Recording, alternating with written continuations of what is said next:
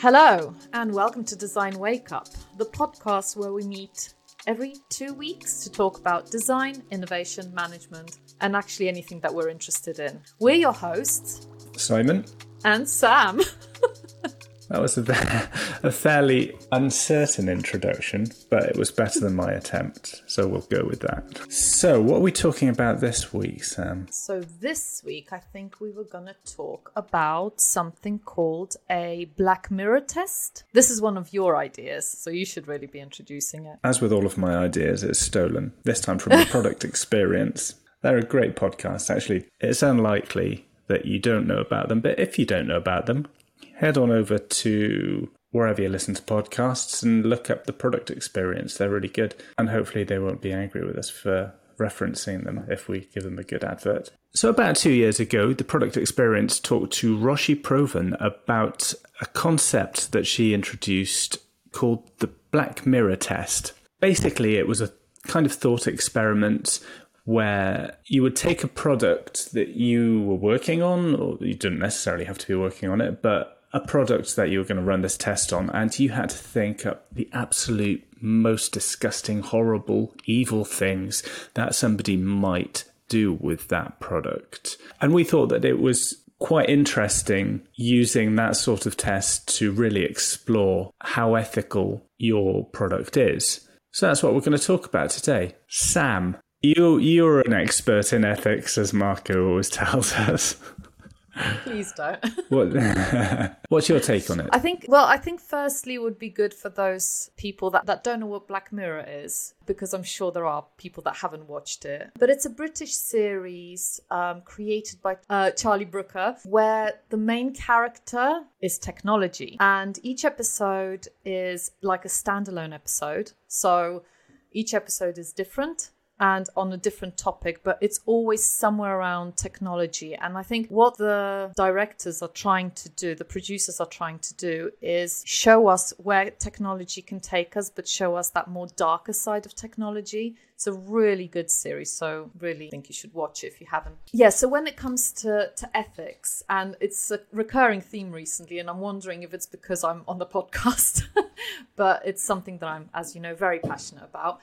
So I think it's a really good test, and I was really interested in Roche's take on it. And it reminded me a little bit about when I was doing the design thinking course. One of the things that we had to do was a concept poster. And straight away when I was listening to that episode, I thought, like usually in design thinking, when you make a concept poster, it's supposed to be like the marketing strategy. It's supposed to be, how would you market this product in a good way? What about if the newspaper article that is written about your product is like the worst that you can imagine, talking about how unethical it is, using users' data or something like that. What got you interested in the episode? Because, as I said, this was kind of your idea. So what was it that got you interested in it? I think there were two elements that really piqued my interests. The first was that it's just kind of a cool thing to do. It's a cool thought experiment, and it's not something that, as a designer, you're used to doing. I think it's easy to fall into a trap when you're working on a product or a design of falling in love with your concept, and that can happen really on in a design process. Like, I remember countless meetings or briefs, or even when I was back at university when we've been given a beginning of term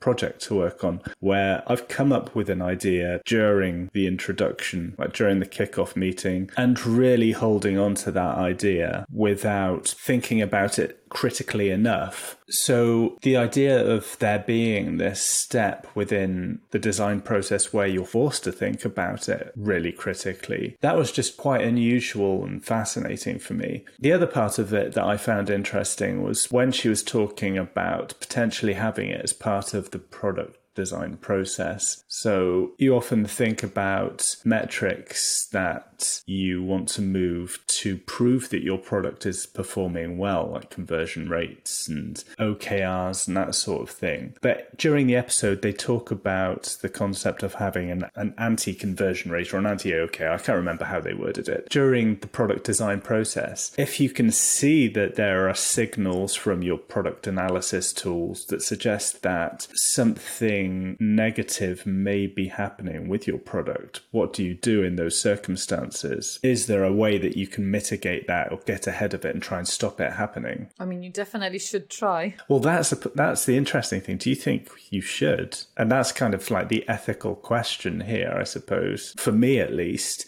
whose responsibility is it to not misuse a product? And like, I was kind of thinking about this from the perspective of car manufacturers. Obviously, a car is a product that's meant to get you from A to B, but it could be used as a weapon in the wrong hands. And in such scenarios, whose responsibility is it? Can a car company get taken to court? So we want to go down this route. It's a little bit dark. Well, I think that is the topic, actually. I know, it is. You could hurt somebody with a hammer, but is it the hammer company's responsibility if their product, which is meant for hitting nails, is used for hitting a person? And you could go way down that line of thought and think about gun companies. I guess a lot of gun companies would say that their product is meant to keep peace and is for defense purposes. But I don't think I need to expand upon that too much. We know what happens with guns. But the interesting thing there is that whose responsibility is it to ensure that guns are used correctly? And I was thinking about this and sort of had a bit of a Google around and found a website that's talking about an act that was passed by Congress in the US in 2005, which basically permits immunity to gun companies for acts that are carried out with the guns under most circumstances. I can read out a summary of this. In 2005, Congress passed the Protection of Lawful Commerce in Arms Act, a federal statute which provides broad immunity to gun manufacturers and dealers in federal and state court. Generally speaking, this act prohibits qualified civil liability actions which are defined as civil or administrative proceedings for relief resulting of criminal or unlawful misuse of firearms or ammunition. So basically, in short, what that's saying is that guns don't kill people, rappers do, to paraphrase Goldie Looking Chain. You know what I mean? Like, it's the person with the gun that's responsible for the killing, not the product itself. So when we start thinking about, like, are we as product designers responsible for how our products are used? I think it's easy to have a knee-jerk reaction, but I don't know, is there a double standard there? Are we responsible for what people do with our product? The question that I'm going to ask a question answering your question a little bit is that to do with products that are already there? So we've had hammers for ages, right? I guess the people, when they designed the hammer, their focus was we need to get that nail in that piece of wood. They weren't really focusing on what other things might happen with it. So is this a conversation about new products that we now, knowing that there is maliciousness, that people can use products in a bad way, should we be trying to future-proof them? So I guess that's one question. And then my second take is, are we talking about how the users use the product or how the companies use the product? So when I think about ethics, I think there's a lot of different doorways that we have to go through. So we've got the users, we've got the developers, and then we've got the company. So when we talk about user data, for instance, when it comes to collecting user data for a product, it's future-proofing that in a way so that when you collect the data, it isn't used to, create a racial profile or any kind of discrimination when you use it. So I think there are products that we can safeguard, and you're absolutely right. Any car that's created in the future, it can be used to kill people. But are there products that we can design and future-proof them in a way that they can't do wrong? It's like, with cigarettes, right? We all know they're bad for us. Governments know they're bad for us, but they're not pushing through any legislation for us to stop it because actually they're making money off of it. And actually, if more of us die of cancer, just less of us. I don't know. It's just, I think it's going to be very hard to retract and change something that's already there and that we're already used to. That doesn't mean that we can't try and future-proof the new products that we create. Does that make sense? And I think it is up to the companies to do what they can to future-proof the product. And yes, absolutely, users should be consciously making decisions, but very often they aren't able to make conscious decisions because they don't know certain things. They don't have all of the data and they can't make a decision because they're being lied to. We all know about fake news. We all know about the smoking posters that were saying smoke in front of your child because they'll sleep better or whatever. And I think it should be up to us, and we shouldn't put it on the user to flag any ethical misuse. I think it is up to companies to implement interventions like the Black Mirror test, which is definitely something I'm going to try and implement in my company, that can help with future-proofing a product so it is ethical. So is it as simple as that? I mean, it never is simple, because even following the design thinking process is hard every time you do a product. So even if I actually stumbled, and I'll put the link in the description, but I stumbled on this graph, which is a digital ethics compass. And, it's a really good attempt to create a tool for you to be able to check whether your product is ethical, and through asking certain questions about the product, you can kind of count, or I don't know, in some way check whether your product is ethical or not. But if you start scrolling down in the comments, you can already find people that are like, oh, what about this? What about this? So I think because there isn't a process to follow, I think it is quite hard at the moment. And it's very subjective as well. It is subjective. And I think Roshi also added, it's really good to get someone from outside the company, outside the product team, to come in and objectively look at the product, and maybe even ask them to go through some kind of a Black Mirror test or some kind of process, an ethical process, where they can come in and very objectively, they're not wedded to the project. They just can come in and say what they think. So this line of thought is reminding me of something that we talked about in the last episode about whether humans or people with subjective views can be responsible for... I really like where you're going with this, so please finish, because I know what you're going to say. Can it be left up to humans or people with subjective views to not have biases? What is the point I'm trying to make? Even if you have a process, because people do have unconscious bias, it's going to be hard for them to be objective. Even if you're bringing someone that's not wedded to a product or whatever, that's one person, they will have unconscious bias. So it's going to be very hard for them to have a very objective view and foresee what can happen. So there was this thing about Snapchat where they created maps, and what they did was they set as default that everyone was available on the map and you could see everyone at any point.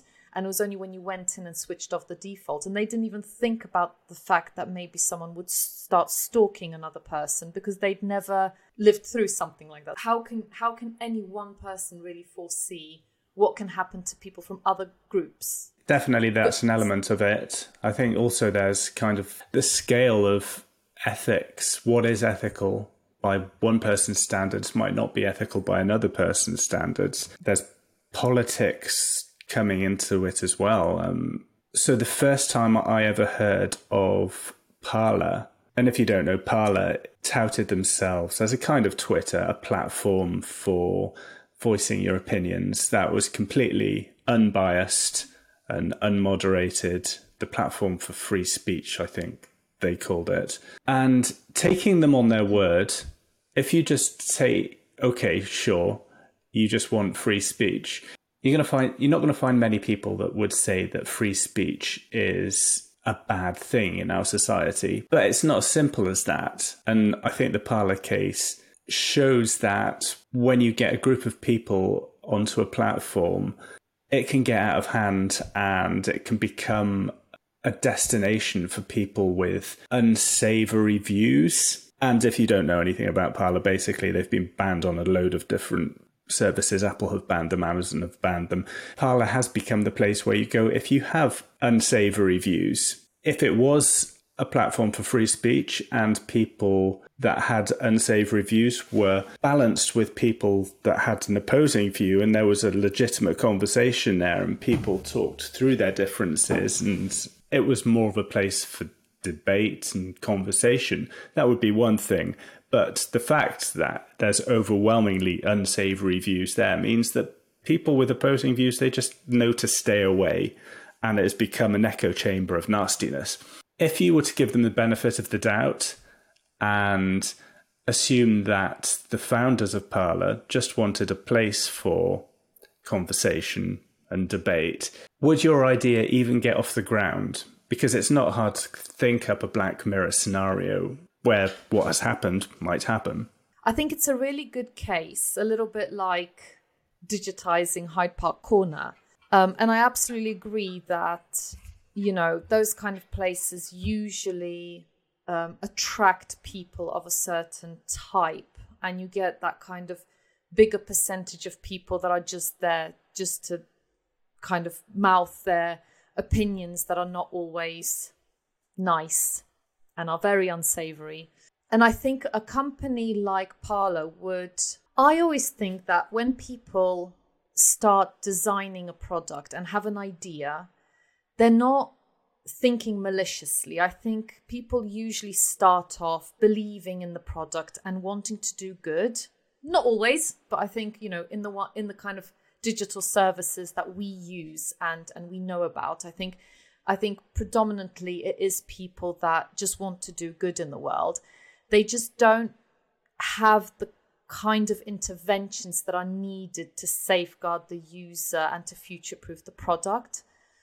So I think I've spoken about ethical principles that could be implemented. You know, we've got this Black Mirror test that could be implemented. I think there are certain things that we could do just to make sure that we are doing all we can to safeguard the user. It will never be 100%. You'll never foresee everything, because we all know chaos theory, and we know that it's impossible to know what's out there and be able to future-proof everything 100%. But I think that if we try and do what's best and we have those interventions in place through the product life cycle, and we do leave opportunities to make it better and iterate the design even after go live, I think that's all we can really do. And I think when you talk about it like that, it does highlight that it just makes perfect sense. Like when we were talking last week about having ethical guidelines in place for your product, and you were talking about, that's going to stifle creativity. And I think one of the people commented on the video about that. As a designer, I kind of agree that it does sound like a pain in the neck, like having to follow more guidelines. But as a product person, it just makes perfect sense, not just from an ethical standpoint, but from a product and business standpoint. Like if there's a massive ethical problem with the thing that you put out into the world, if you put out a product that gets abused and misused by people that you don't want to be associated with, and that could have been preempted with a Black Mirror test, why wouldn't you do it? I mean, we put in place conversion rate goals for common user flows on our website, and we look at how well those conversion rates are performing, and we tweak our products based on that. If you created a set of negative conversion rates, you could do the same thing, but this time safeguarding your brand and the opinion people have of your product. It does feel like this could be a useful tool in a product manager's toolkit. I absolutely agree. And maybe even implementing something like evaluation after 6 months or a year, something that could bring us all back and just make sure that what we set out to do is actually what's happening. And is there anything else that we need to be doing to be more human in that, make the product more ethical? I think that's an interesting use of words there. I think that may be like what we need to face, being human. I don't think we could create a set of preemptive guidelines that will always cover all scenarios. And at the end of the day, most products are built by humans for humans. And it's up to the team that builds that product to decide whether or not they feel that they should put in place restrictions to stop their product being used in the way that they don't want. And I think, you know, to be human is to err.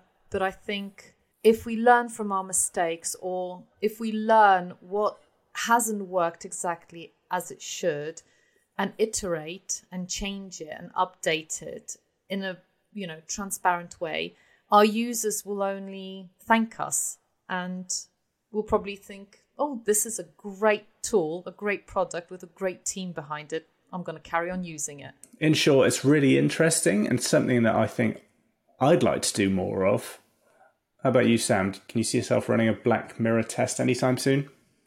Absolutely. Even if I don't get to do it like officially for a product or something, I'm definitely going to trial it out with a thought up kind of thing with my team, because I just think it's just a very interesting thought experiment, and I cannot wait to try it out. Yeah, definitely. I'd really like to kind of follow it through and work out from a product team perspective what sort of safeguards you could put in place for your product and the sort of things that you'd want to measure to make sure that it's not being used in a bad way. But anyway, I think we've spoken a lot about that. We've exhausted the subject. Let's wrap it up. People don't want to hear us whittering on. Where can people hear us? You can find us on Instagram, design.wakeup, on Twitter, design_wakeup. We've also got a website, designwakeup.com. And where can people see us? On YouTube. We've got our own YouTube channel where you can see all of our videos and our lovely faces and the hideous backgrounds. Sorry about that. Yeah, so if you're listening to us now and you want to know what we look like, head on over to YouTube. Oh, and don't forget that we've got a LinkedIn as well, if you want a little bit more content. Okay, I think that's the end of that episode. Thank you for listening, and we will see you next week. Thanks, Simon.